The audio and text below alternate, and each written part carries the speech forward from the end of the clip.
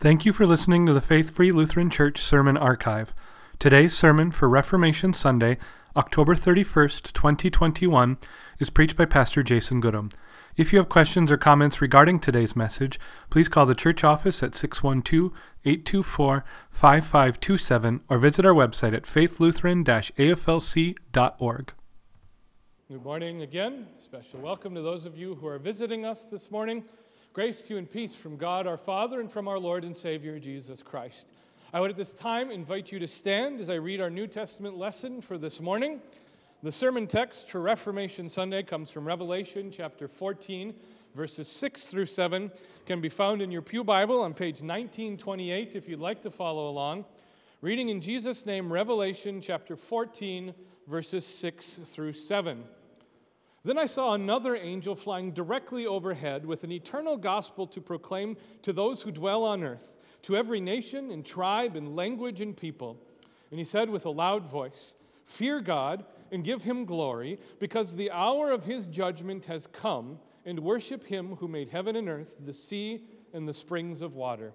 Heavenly Father, these are your words, and your word is truth. We pray that this morning you would sanctify us in the truth, that you would convict us of sin in our lives where that is necessary, and that you would comfort us with the promises of your gospel. In your name we pray. Amen. You may be seated.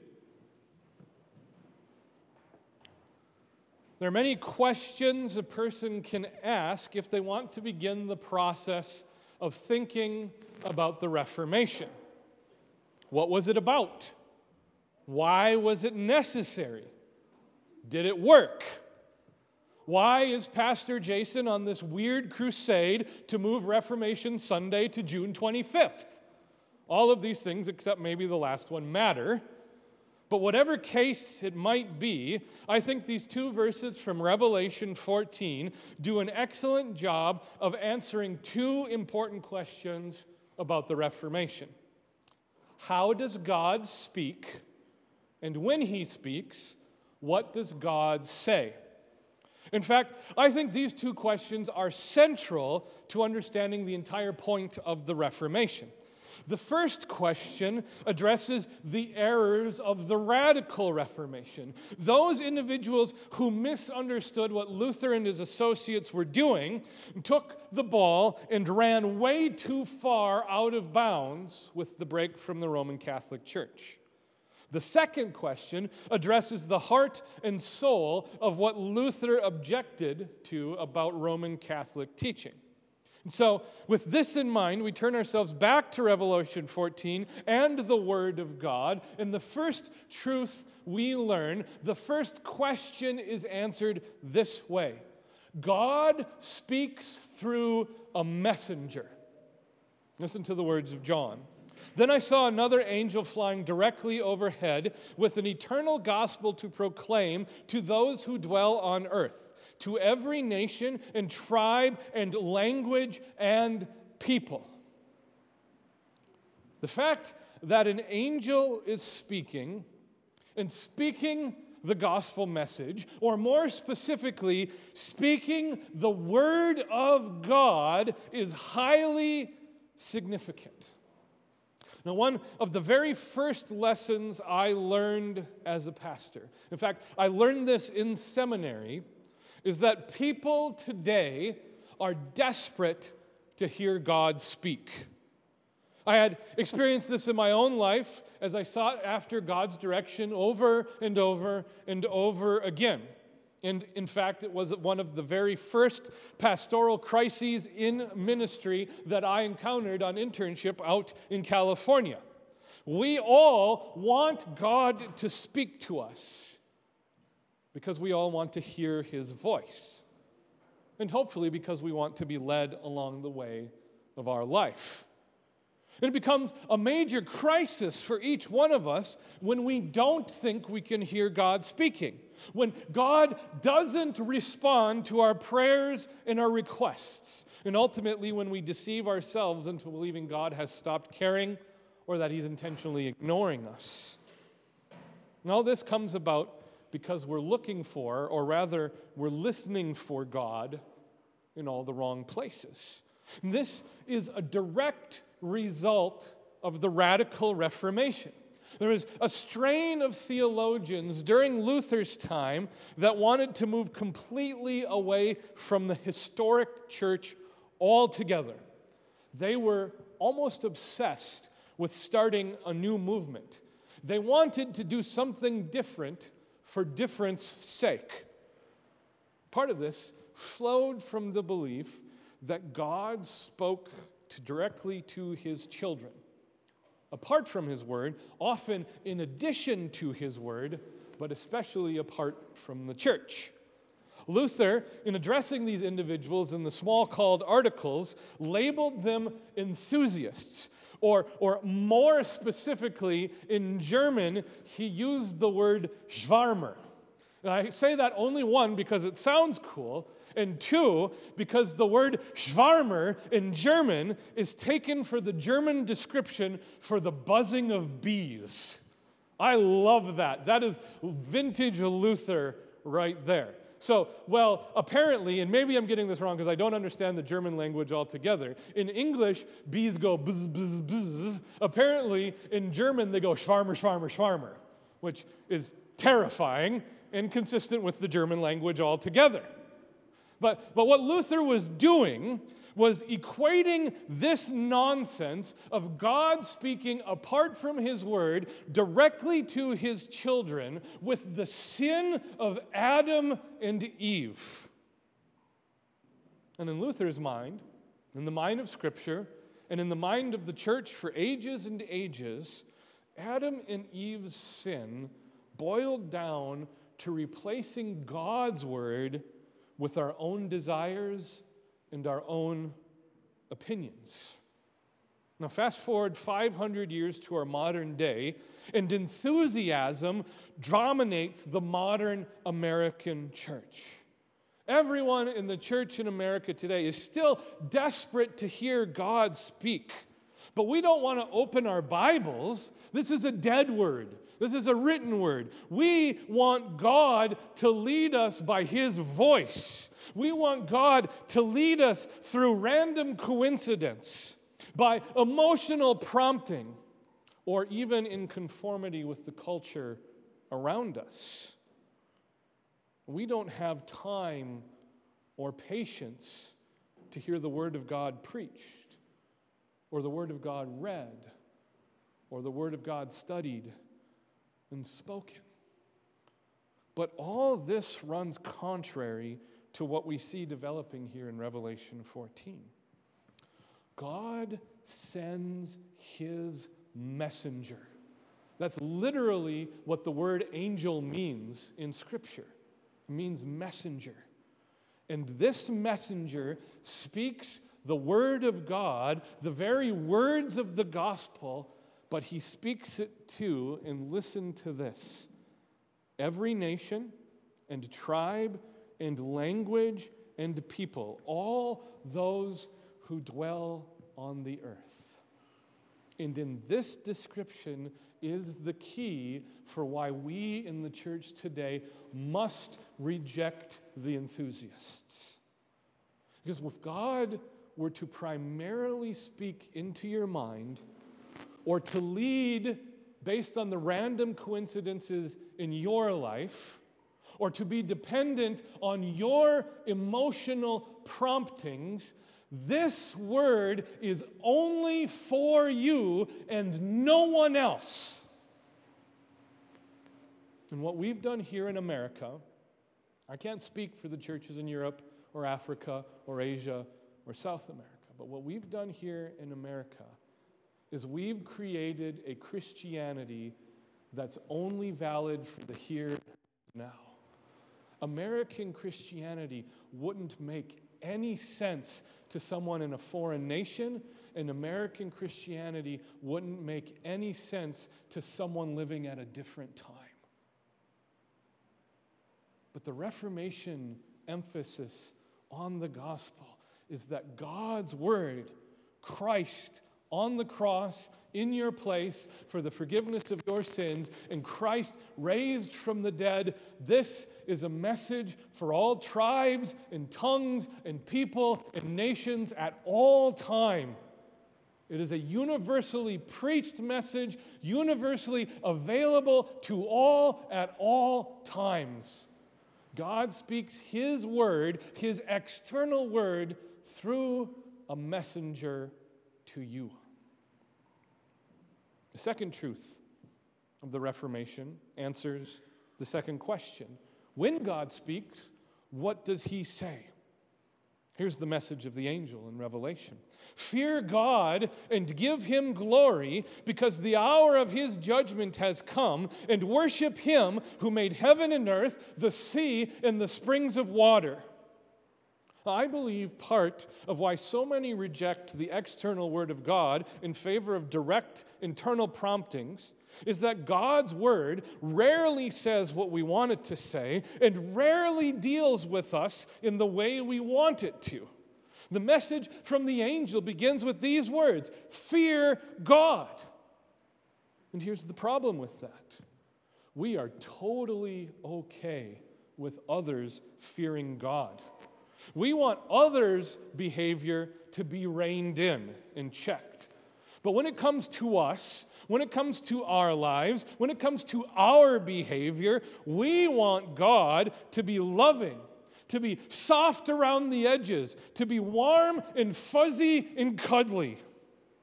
More often than not, we want God to be a grandfather.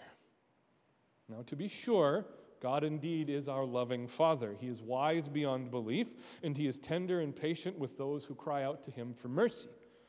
But God is also the almighty, all-powerful, holy, perfect Lord of the entire universe, and He is not to be trifled with. God's holiness offends our sensibilities because when we encounter God's holiness and when we encounter His perfection, we're reminded that we are not holy and that we are not perfect. If we actually take time to wrestle with the existence of God, we're automatically forced to wrestle with the existence of our own sin. And this makes the second part of the angel's message even more troubling. The hour of judgment has come. We might not want a holy God. Maybe we do, but probably not. But I can say with almost absolute certainty that we definitely do not want a judgy God. I'm convinced that the notion and fear that we will be held accountable for and judged for our sin is what leads people away from the faith. If God is the great cosmic judge of all the universe, if He knows and sees all, and He is and He does, we are sunk. And so we respond. First, we try to change God's identity. But when we don't find Him to be warm and fuzzy and cuddly, we try to change God's word. Did God actually say? Sound familiar? And when we can't change God's word, our last resort in our sin is to try to change God's existence, to attempt to write Him out of the equation altogether. And yet God Himself is prepared for that reality and has told us in His word, the fool says in his heart, there is no God. God exists, and He does know, and He does judge and condemn our sin. In fact, by our own standards of justice, which are imperfect at best, God wouldn't be perfect, and He wouldn't be holy, and He wouldn't be God if He failed to judge sin. If a judge let a known criminal off the hook, the way of the world today is to riot. And yet we expect God to do that with our sins on an almost daily basis. This is the crisis point for almost every single person. Those who can't reconcile this reality almost always end up walking away from the faith. But some, reaching this moment of panic, cry out to God in desperation for His mercy. And it is precisely here that it's important to see the lifeline that God leaves us in the angel's message. Worship Him who made heaven and earth, the sea, and the springs of water. We're left with the question, if we're reading the text with eyes wide open, why on earth would we worship the God who is on the cusp of condemning us all to eternity apart from Him because of our sin? Why would that be the natural outcome? Can you imagine in your sin being declared guilty by God for your sin and then responding, well, praise be to God? Our minds don't work that way. That means there's something else going on here. And it's right at this moment that God delivers us to the point of the angel's message, the good news of the gospel. The good news is that God does judge sin, that God does condemn sin. But in His grace and in His mercy, He has sent us His Son, Jesus Christ, and God has judged our sin, and God has condemned our sin as if it's Jesus' own sin. God has punished Christ instead of you. God has put Christ on the cross, and Christ has grasped your sin and made it His own. In exchange for that, Christ has given you all of His righteousness.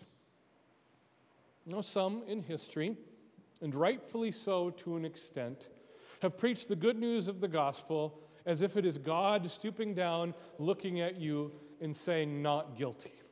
That is entirely true. God has, in fact, judged you to be not guilty of all your sins, because, in fact, Christ is guilty of all your sins. But there's another aspect of the gospel that we miss in God's judgment. God has also judged you right now to be perfectly righteous, to be perfectly holy, to have completed the law in every extent that it demands completion. Now think of that right now, what that means. God Himself has said, you are perfectly righteous. And I know that each one of you in your minds right now is thinking of a sin. Well, no, not me. I did that thing. Or I said that thing. Or I thought that thought. But no, that's not what God says. That's not the truth and the reality of Reformation. The truth and the reality is that right now, right here, because of the shed blood of Christ and because of His resurrection, you are completely righteous. That thing nagging at you in the back of your mind, that guilt that squeezes on your heart, and that kicks your spirit right in the head, that is Christ's, not yours. When God looks at you, He sees Jesus Christ. And the whole point of this New Testament lesson, then, is that each and every week, regularly and often, God sends you a messenger to speak His word into your mind, into your heart. And that word is the word of the gospel. Your sins are forgiven. You are perfectly righteous. Jesus Christ Himself died in your place and rose again to give you victory over sin and death and the devil. That is His message. Any other word will fail you. The coincidences and random eternal promptings will eventually dry up or lead you astray. And you certainly cannot earn God's approval by your good deeds. But the glorious truth of Scripture, recovered for us, thanks be to God in the Reformation, is that the angel's message of the gospel is available to you. It is a word from God to you. And this word is your life and your salvation and your eternity. And it is a word that God himself will never, ever stop delivering to you. That's the glorious reality of the gospel and the promise of God to you. Amen. Now may the peace of God, which surpasses all understanding, guard your hearts and your minds in Christ Jesus our Lord. Amen.